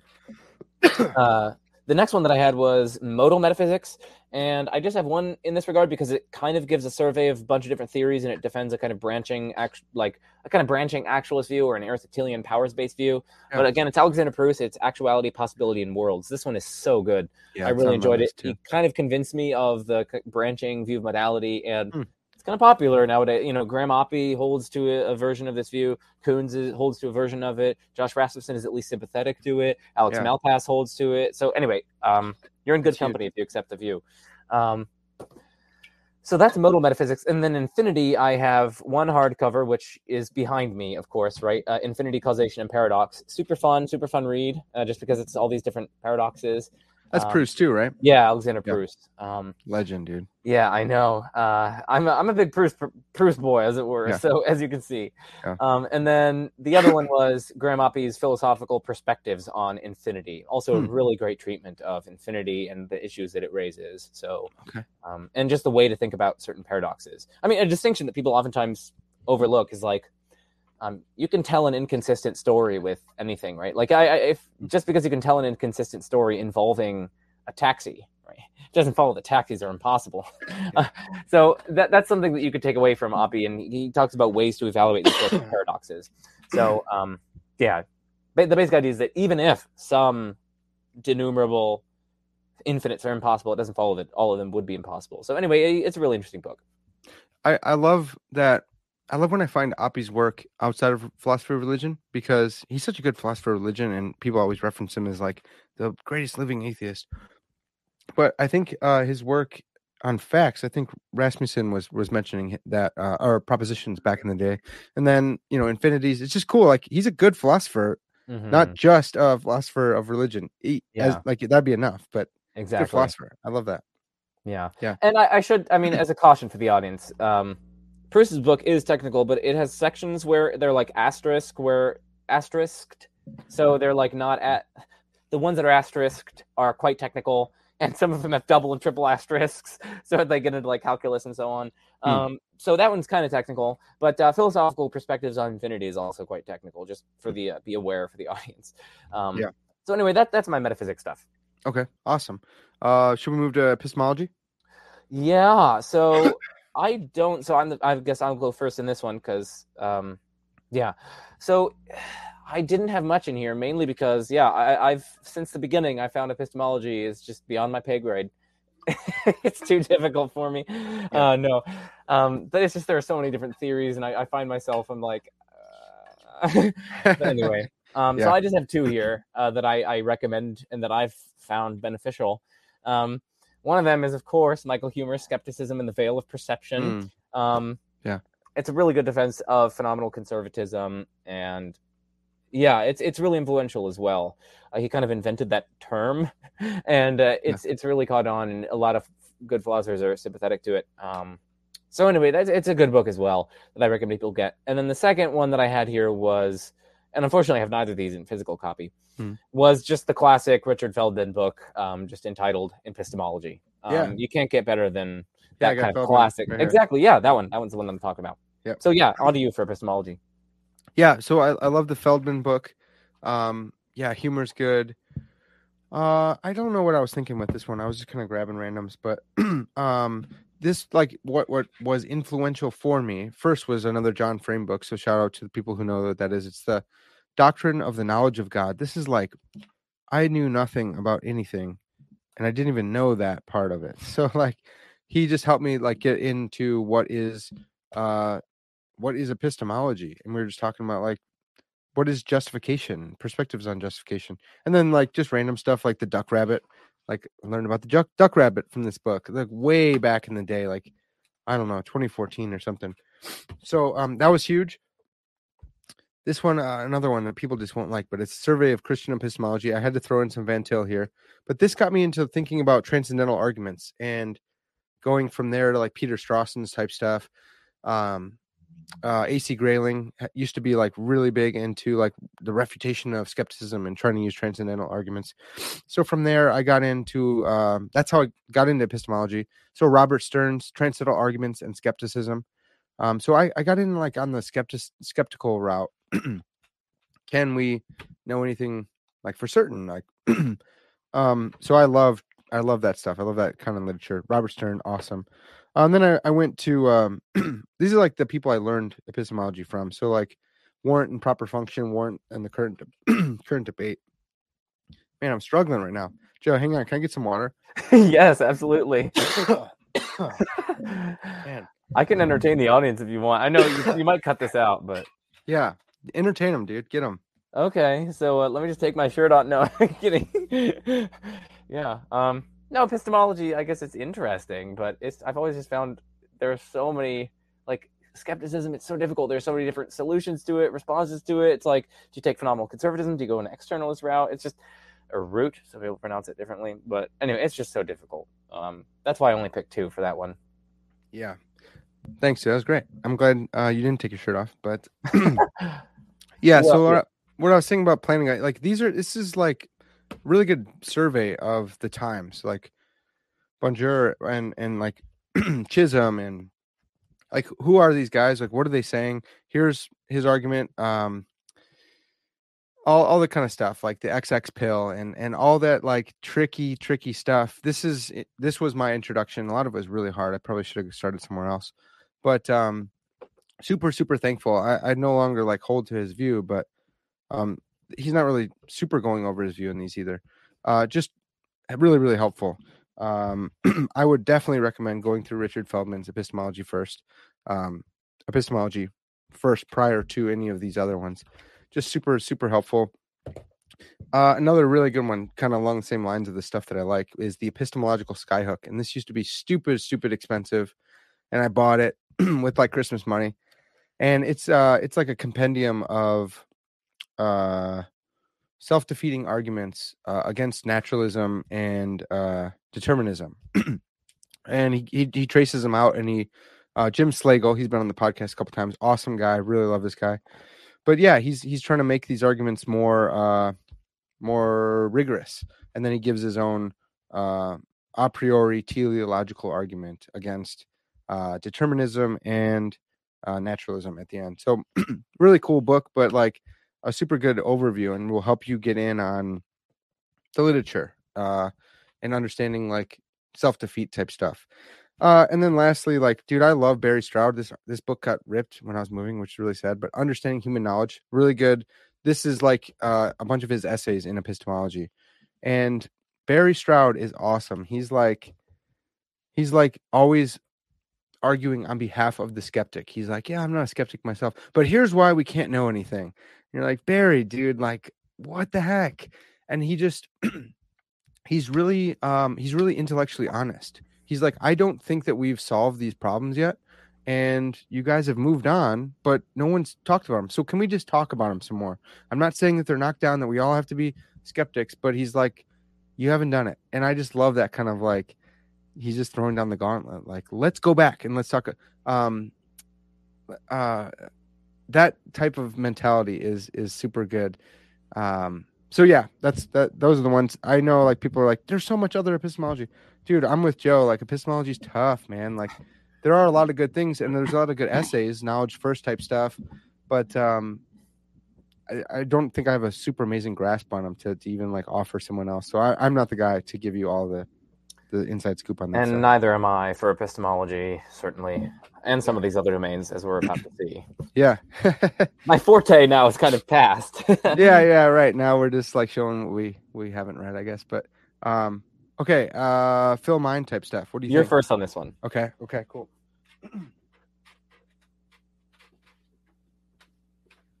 This is another one that I geek out over, and I don't have just tons of essays. There's a lot of essays in this stuff, and really important, influential essays that you just have to kind of master, like what is it like to be a bat type stuff, and like the Chinese room, and these kind of the Mary argument. So this is a one-stop shop. Philosophy of Mind. It's edited by David Chalmers, Classical and Contemporary Readings. This is the second edition. I think it just came out this year, and we use this in Brandon Rickabaw's class. But man, if you read like this whole thing, you would have such a good grasp of the philosophy of mind. It's really good. I love the choices. I love the selections. One stop shop. So good. So I didn't pick like a ton, but ones that I thought would be super duper helpful. Again, Routledge, John Hyles' book. I have that one. Yeah, that's on my list. So good. This is the 3rd edition. I have the 4th as well, and I think in the 4th he brought back Donald Davidson's anomalous monism, which is cool, but like, man, good luck understanding what he's saying there. So I do like the 3rd one better. So I would just recommend the 3rd one. He's got more stuff that he didn't cut out. There's not a huge difference if you get the 4th, whatever. But I do really, really, really like this book, and I don't hear a lot of people talk about it. But again, it's in the same series. The series is gold. I love it. So that was good. The Emergent Self. This is William Hasker. Yeah, Hasker. I love this because I think Hasker is such a good philosopher, and this is a tough book. I bought it way long ago and wasn't able to actually get into it until years after I bought it. I just love it. I love this type of stuff. I love the way he thinks too. Super, super good. He develops his emergent mind thesis where I love the thesis, emergent dualism, that like the mind emerges out of the stuff of matter. So it's kind of, I think it is kind of committed to like a proto-panpsychism or pan-proto-psychism. But dude, it's good, man. It's really fun. I really like getting into that. And then I think this is the best philosophy of mind book out there. It's Jaegwon Kim's. I predicted it, dude. That's my number 1 that I recommended. So yeah, you've already knocked out 2 out of my 3. But the number 1 was Jaegwon Kim's The Philosophy of Mind. It's probably the best textbook that there is. So good. And really, really good. Like he's got this whole chapter, the mind as a computing machine, which helps you think about like Turing machines, and just amazing. It's so good. I really, really appreciate this book. Not everyone, I don't know, not everyone includes it in their syllabus, but I love it. I think everyone should. And then for like a recent one, Richard Swinburne, Are We Bodies or Souls? Yeah, I had him on my channel to talk about that one. Yeah, he's coming on my channel to talk about it too. Really? I'm stoked for it. Finally got him, dude. Finally got him. He's to say. Yeah.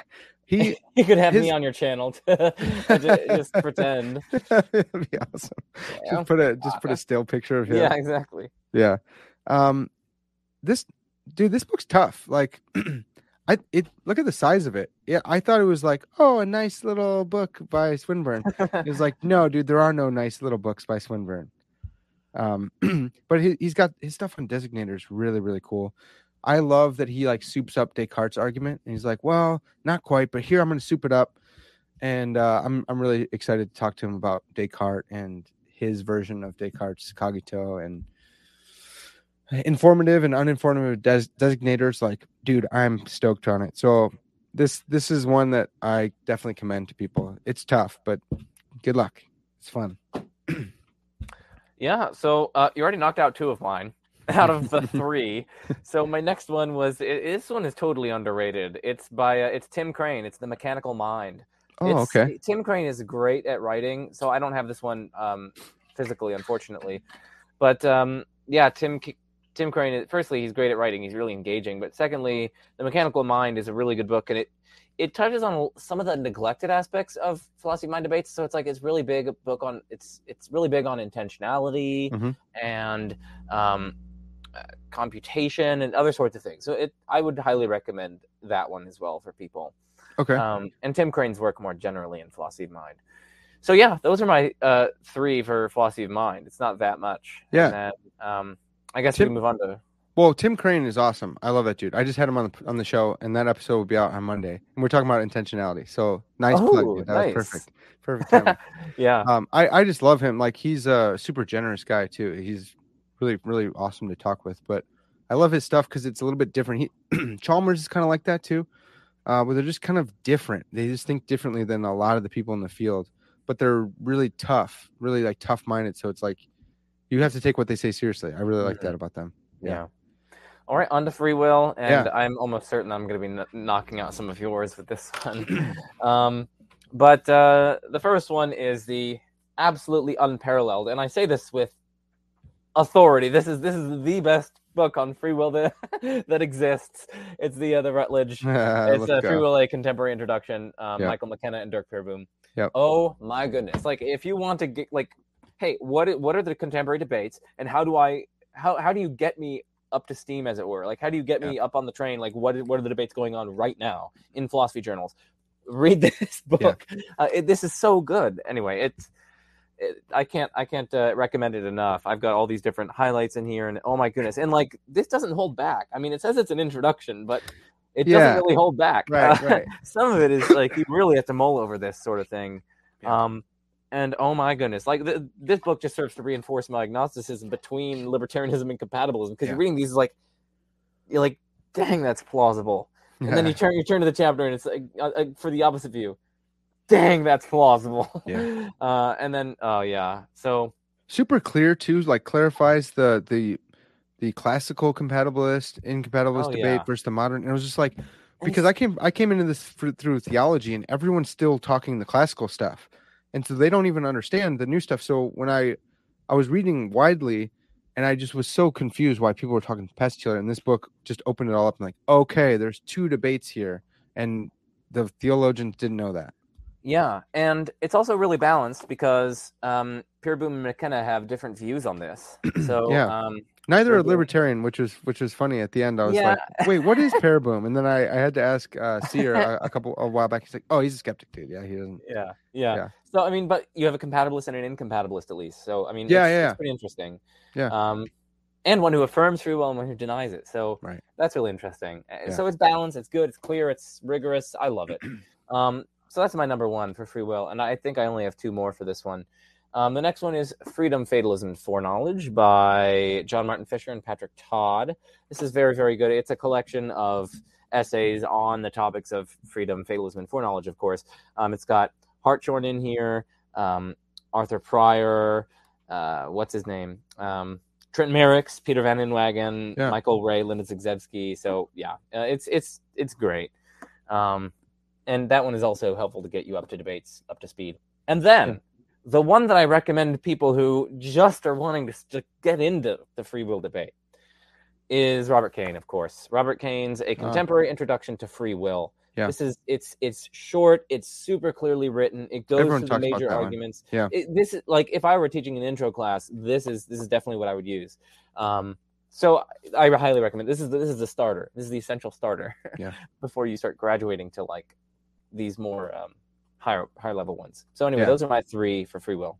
Yeah, I only had a couple more because all the ones like I have a lot on like John Martin Fisher, where it's like responsibility and control. I love, but it's not like it's specialized. So like the one we just the Routledge one is amazing because it's going to give you this huge scope. The other one I have it over there. I forgot to grab it, but it's 4 views on free will, and John Martin Fisher is one of the contributors. So I don't know who edited it. I'm sorry, folks, but you can find it on Amazon. Just search John Martin Fisher 4 views on free will, and I really like that one too. I think the contributors are good in there. So yeah, free will is fun, man, and it's one of the fields where I feel like it's so lively. I feel like things are just going like popping right now, you know? Yeah. That one, that's another one where it's like, oh my goodness, this debate is so difficult. It's another one of those where I almost start to sympathize with Peter Van Inwagen and Mysterianism. I'm like, dude, this stuff. Oh. Okay. Anyway. Yeah, it's so tough. Matt Flummer, the co-host of the Free Will Show, which is amazing. I recommend that to everyone. Super good. Everyone go listen to that. I've listened to every single one of their episodes. They're so good. I have notifications turned on for their YouTube channel. I love that. Yeah, that's so good. Yeah, they're amazing. They're good dudes too. And Matt is so funny where he's just like, this stuff's tough. I'm like, Matt, what do you believe, dude? And he's just like, depends on the day. I'm like, no, you study this stuff. He's like, I study this stuff. That's why I can't decide. Exactly. And I sympathize with that so much. I think there's free will, but I don't know if it's libertarian, if it's compatibilist, and then more responsibility is a whole different thing. And then oh my gosh, yeah, it's fun. It's really fun. That's something I haven't had a whole ton of time to work on lately. It's just like other stuff like metaphysics has been pulling me in and philosophy of religion, but it's a big field and it's like burgeoning right now. Yeah. So yeah. That's a good one. Let's jump in. You got some stuff for philosophy of language? Not really. This is one of the fields that I haven't studied all that much. I mean, I know a lot of like the basic terrain to be able to engage in philosophy. Like, of course, I know what the distinction is between a rigid designator and non-rigid designators with proper names and definite and indefinite descriptions and things like that. But in terms of like the subtle debates that are going on in philosophy of language, I'm totally out of touch, unfortunately. I only have one book in here that I haven't even read the whole thing. I've only read portions. And it's Michael Morris. It's from Cambridge Introductions to Philosophy. Okay. So it's just called An Introduction to the Philosophy of Language.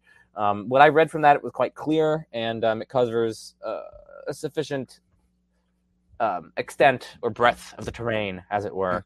And I know Routledge has one, Philosophy of Language, a Contemporary Introduction. I haven't read it, so I don't know if I can... Yeah, it's good. It's really good. It is good? Okay. Yeah. It's William Lycan, and a lot of people are like, this is his jam. Like, this is really good. I haven't read all of it, but from what I need to, but from what I have read and the people who have recommended it, it's like, get this book. Yeah. Nice. They should sponsor us, dude. Routledge needs to like give us some money here. Yes, exactly. Yeah. Okay, so I have a couple here. I put this in there, like A Realist Conception of Truth by William Alston, because I think that he's kind of handling truth more in the linguistic model, or at least the people he's interacting with, like Putnam, and so it might be in metaphysics, but no, I think it's more. I think it's more in the philosophy of language, and if it's not, whatever, you're getting this for free. But I really like this book. I really like Alston. I like the way he thinks. I think he's a super clear thinker, and it just like sucks you in. If you get this and Rasmussen, like you're gonna be so good on truth. Like it's gonna it's gonna be awesome. For my listeners, they know I love Donald Davidson. So like he's got this all his essays or all his journal articles are now in books. So this is Donald David, terrible title, but subjective, intersubjective, and objective. That terrible. Like, that is a very bad title. Look at the Force Ghost. Like I don't know why they made him look like Gollum, and they're like, this will be good. They did my man so dirty here. He almost looks like the there's this weird cult that was like the Hale-Bopp comet. I don't know if you heard this, but they committed like mass suicide, and they had like the black Nikes that they all wore. That looks like the leader of that. He looks like he what his name is, like Bo or whatever. I think it was Bo or whatever. I don't know. I forget. Oh man, that's what it looked like. Yeah, that's wild. Well, so they need to like change the title and the cover. Oh, Heaven's Gate. That's what it's called. Heaven's Gate. Okay. Yeah. But in this I don't know how Davidson's received nowadays, but I know like his stuff on truth, people have kind of like rejected, like out, like they're just not there anymore. But like his stuff on like rationality and rational animals, I think is still around, and his stuff on concepts, and he's just a really cool thinker. So I really like this book. I love this book. There's just like, I don't know if you can see, but it's just like stupid amount of notes. Like it's super helpful for me. I wish I showed some of the notes that I've taken for some of these books. Oh my goodness! Especially they're just destroyed. Introduction one is destroyed with notes. Same. Yeah. Another one. Okay, so maybe people don't want to jump in on the Davidson stuff, but I think everyone can benefit from Reason, Truth, and History by Hilary Putnam. This is like a lot of really classic essays on philosophy of language type stuff, content externalism. He's got his essay on the brain in a vat, problem of reference, to mind and body, fact and value, reason and history. Like I don't know, Hilary Putnam's wild, but everyone took him super duper seriously. And I mean, in the philosophy of science, like just legend, but really good philosopher, and twin earth type stuff. Like this is the book. So I would recommend people grab this one and just read through it, just to have that under your belt. So I commend this one as well. Yeah. I forgot one. I mean, this is on the border of metaphysics and philosophy of language. It's kind of in both, but I can't believe I didn't include this one. But it's all Kripke, Naming and Necessity. Yeah, for sure. Yep, I got it upstairs on my table. But like for sure, like legend, like yes, you got to get into that. Yeah, exactly. Got to get on those rigid designators and that essentialism. I really like that stuff, man. That's fun. So then again, like this is what I would point people to. Like if you want to get in on, I should read that. William Lycan. Yeah, I don't know if I'm saying his name right, but I've heard it. I've heard his name pronounced, and I think it's Lycan. Yeah. Okay, sweet. Dude, we're almost done here. I think. Well, yeah, that's good. We're on. I mean, we're timing it well, I think. Yeah. Okay. Good. I put political philosophy and for me, like, I don't know if I have like the books on it, but like I got into this stuff from like Ron Paul, and then I went into like Austrian economics type stuff, and like, yeah. So like, I still like me some Austrian economics, but yeah, I don't have like a whole bunch. I haven't spent a lot of time on the philosophy, political philosophy. Okay, you got anything in the? I was gonna say. I mean, this is. I mean, we all have to have some. This is a nice dose of intellectual humility for me. It's good that I can say this, even though it's not good that I say this. But I think I've only read one book in political philosophy, like proper political philosophy. Yeah. It's not to say like politics. I mean, obviously, I've read some books in politics, but in political philosophy, I think I've only read a single book. And I'm not sure if this is good or bad, but I don't endorse the view defended in here, but it's the problem of political authority. Oh, no way, dude. I was going to mention that. Yeah. It's I mean, I kid you not, this is unfortunately... You got to say it again, because I think I interrupted you. Yeah. No. I mean, yeah, the problem of political authority by Michael Huemer. Yep. And it's the only book that I've read on political philosophy. I'm not an anarchist, nor am I an anarcho-capitalist. So let me say that at the outset. But it does get you into some of the issues. It talks about political authority and some of the questions there that you can raise and what justifies it. And are you consenting to be governed just because you live in a certain area? Like, you investigate these sorts of questions. So I found it interesting. But I guess I'm just not a political philosophy kind of guy, unfortunately. That's not to say that it's not important. I think it's monumentally important. But I just have my interests lying elsewhere in metaphysics and things like that. Yeah. Same. And I was going to recommend that book. One of my friends teaches on that and just says he has a really fun time wrestling with the students over it, because he's like, man, humor's tough. Like, this is tough stuff to wrestle with. Like, he even says, like, yeah, if you're not a theist, this is really hard. It would be really moving. But, as a Christian theist, we got certain things where it's like, yeah, you're supposed to obey your political rulers. Okay, but it's a dictum, right? But it's like, okay, how do I wrestle through this? So I'm looking forward to jumping in on that and just wrestling with humor on that. I want to be able to, this is like a hole in my philosophy, and I want to be able to at least tell people where to go. So like, hopefully in a year or 2 years, whenever, I can be like, here's the shape of the argument, here's the logical space or whatever, right? Even if I'm not an expert at all, like, I would like to as a well-rounded philosopher, I think it'd be nice to be able to talk. I know, that's something. I mean, I wish I could have a really, really, really good grasp on all these different areas, but me too, there's just not enough time. I mean, this is why I almost like, in some sense, I want there to be like an afterlife, so I guess I can read more and things like that, and explore more. Yeah, because there's just so much. But no, yeah, it's crazy. But, go ahead. I was just gonna say, let's go on to value theory if we can. Yeah, and I'm a little bit similar in that. Like, people keep asking me about ethics or recommendations, and I'm like, I read like Harry Gensler's and a couple others, but I kind of just hate ethics. I kind of just hate it.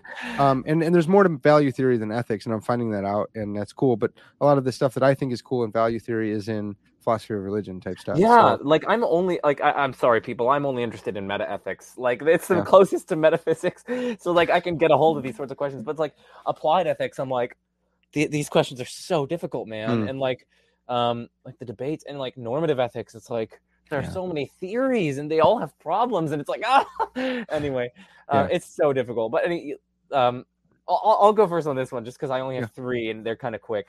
Yeah. So one of them is very, very good, and this is what we use in a grad seminar with Pat Kane. He's an ethicist. It is The Foundations of Ethics. It's edited by Russ Schaefer-Landau and Terence Cuneo. I can recommend all of Schaefer-Landau and Cuneo's work. I hope to get them more on my channel. I had Schaefer-Landau on my channel talk with Kane B. But this is really good because it introduces you to like a lot of the different theories. It talks about moral ontology first. So that's part one. It talks about error theory, expressivism. It has a bunch of different essays. The second one is problems in metaethics. So from like moral motivation and reasons, moral disagreement, moral knowledge. So I guess it's kind of mainly a metaethical book, but it still touches on lots of these different areas. So yeah, I guess I'm much more sympathetic to metaethics. And then just two more. This one is good. The Ethics Toolkit. Have you heard of this? No, I haven't. Dude, it's like the Philosopher's Toolkit. Same guys, huh? Yeah, Bagini and Posel. Yeah. or however you pronounce it. I always say it different in my head, but yeah, I'm glad you said it, not me. So yeah, a companion of ethical concepts and methods. Like this is giving you the tools to think about, to critically think in the context of ethics. And of course, I guess I don't use that all that much because I don't think about ethics all that much. No, but like it's seriously, it's a good book. So it just goes through so many different, it defines all these different things. It defines rights, needs, merit, flourishing, all these different things. And it talks about the different normative theories. And it goes through the central concepts in ethics and the central distinctions. So the distinction between absolute and relative, the distinction between act and rule, the distinction between beneficence and non-malfeasance, the distinction between cause and reason, the distinction between doing and allowing, the distinction between means and ends, and so on. So like really good distinctions that you just need for your, I guess, conceptual toolkit. Again, This is an exercise in conceptual empowerment. So these sorts of books I love. Yeah. And then the final one is, of course, probably a mutual friend of ours, or maybe even multiple mutual friends. I don't know, but Applied Ethics, an Impartial Introduction. Yes. So I forgot about that one. This is a really nice one. It's so non-technical. Like anyone can get into this. Anyone can get interested in this. And yet it still preserves, I want to say, the rigor of the argumentation. So, this by Liz Jackson, Tyron Goldschmidt, Dustin Crummett, and Rebecca Chan. So I recommend this to people. I actually got this as a gift for my graduation from one of my patrons. So much love. Nice. That's awesome. The person might even be watching this. So much love to you. Thank you very much. That's awesome. Yeah, that's huge. That's a great book. From what I hear and from the people, like, mutual friends, you have to endorse that. I'll say Gensler's, like, for ethics. I just don't like this stuff, man. So I know. Oh, I forgot one. Humor. His ethical intuitionism is good. Oh, okay. I'm not familiar with that. I am. The anti-realists in the audience won't like me saying that, but at least, it's good in the sense of it'll give people an insight into how realists, or at least realists of a particular sort, tend to argue and tend to think. So that's. Okay. All right. Well, that's huge. How about logic? So last one here. Yeah. Do you want to go first, or do you want me to go first? I don't care. Let me go first. Yeah, I'll just rip totally these cool. So, starting out, there's like, I was collecting logic books for a while, so I have like a whole shelf of those, and I wasn't reading them, so that was not great. But I started reading them again, and I really, really like Susan Hack's Philosophy of Logics, and I didn't really realize that it was like, it's like meta logic. It's like getting in on logical theories. And I was like, that's what I actually love. I actually don't want to write any more truth tables. I'm kind of done with that. But I still count it in the logic category. Philosophy of Logics. I love this book. I think it's really, really good. And you'll see like logics, because she's saying like there's like this debate between the pluralists and the monists concerning logic. So that one's really fun. This might be like a sneaky one for people. So Vern Poitras, he wrote Logic, a God-centered approach to the foundations of Western thought. And you might think like, oh, this is like a homeschool book or something. But homie got his PhD in mathematics from like Harvard, I think. So like he still knows his stuff.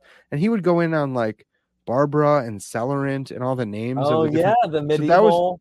That's like Aristotelian categorical logic. Kind of fun, man. Kind of fun, like going in on some of that stuff, and like some people really like memorizing that stuff, and it's really helpful. And that's cool. I liked some of that stuff. But he goes over propositional logic, and then he'll say like, here's how I think this connects with God, and it might trigger you because he goes so quick over it, and it's like, well, that's not an argument. You just kind of like stated it, but okay. It's not that kind of thing. He's just saying like, here's how I see it. Multi-valued logic, like propositional. It's good. He goes through a lot. He actually goes through a lot. You can't learn it all from just this, because he does go way too quick. But it's like, I'd say it's a nice introduction. And then another really, really good introduction to logic, David Kelly, The Art of Reasoning. I really, really like this book. Really, really helpful compared to like, I took an undergrad logic class, and the book was awful. I don't even. I hope it's not one of my recommendations. Oh, I hope not. I'm sure it won't be, because it's so bad. Tell me what it is. I don't know. I don't want to say it. Just do it. I don't care. Well, they might care. I don't want to like blast somebody, and because I'm saying it's so bad. Like, well, if you say it, if it's one of yours, I'll say it. I doubt it is. Oh, you need to say it, man. I can't say it, dude. I can't because I was too mean. That I like The Art of Reasoning. That one like saved me from this other one. But actually, my first one was Harry Gensler's Introduction to Logic, and I really like it. He's got this weird star system in here, and I don't recommend doing his star system. It's kind of like outmoding your reasoning. You're just like looking for patterns instead of like thinking about it. And maybe if you're trying to see if the argument's valid, okay. But it's just like this weird extra step that I don't think you need to do. And he's got a DVD that comes with it. Don't use the DVD, I'd say. But the rest of it's awesome. It's what good. even is a DVD at this point? Oh yeah, dude, that's right. That's how. Yeah, we're going back a little bit on that. That's hilarious. I think probably the best one is Copy and Cohen's. I really like this one, and what I hear from I've heard that one being recommended before. Yeah, from my like older philosopher friends, they're all like, it's in its 14th edition, so it's been around for a while. You don't have to get the 14th. That's just a money ploy. Like, that's from the publishers doing that, and they're like, well, let's change this word so I can get more money. Make them buy This book's really good. I think it'll help you get a really good grasp. Once you have that, then I would say again back to Ted Sider's Logic for Philosophy. Yeah, that's one of mine there. So good. Yeah. Yeah. All right. So that's me. Yeah, no, that's awesome. So you definitely took my Ted Sider one. Like I'd say, get a grasp of the propositional and predicate logic and quantifier logic first. But once you get that, go on to Ted Sider's Logic for Philosophy. Okay, so now on to my recommendations, which I just crossed that one off. So the first one, and these I only have one of them is on hard copy. The first one, this is what I'm hoping you didn't say.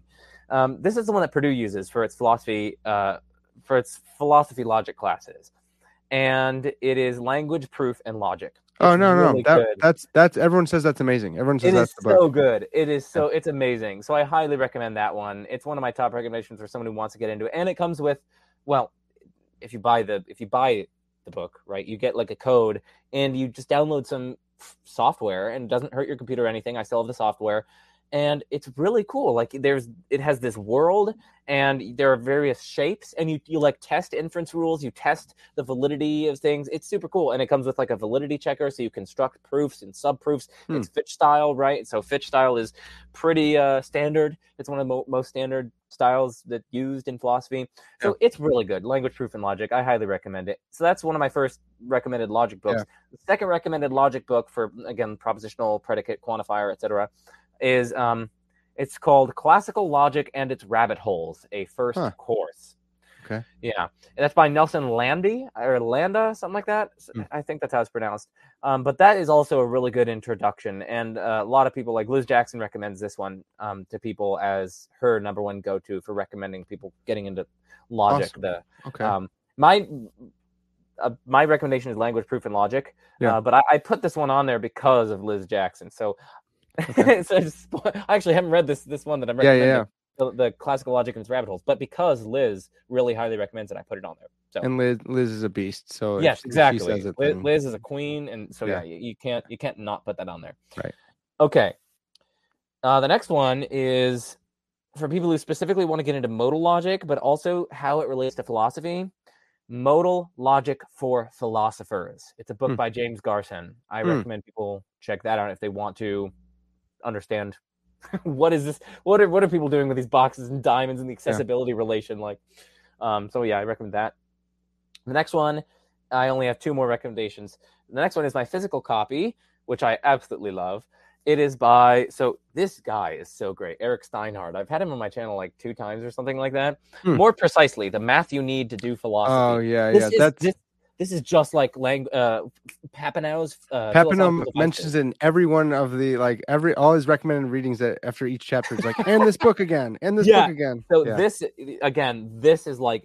is the math you need to do philosophy. Like, this is not clickbait title.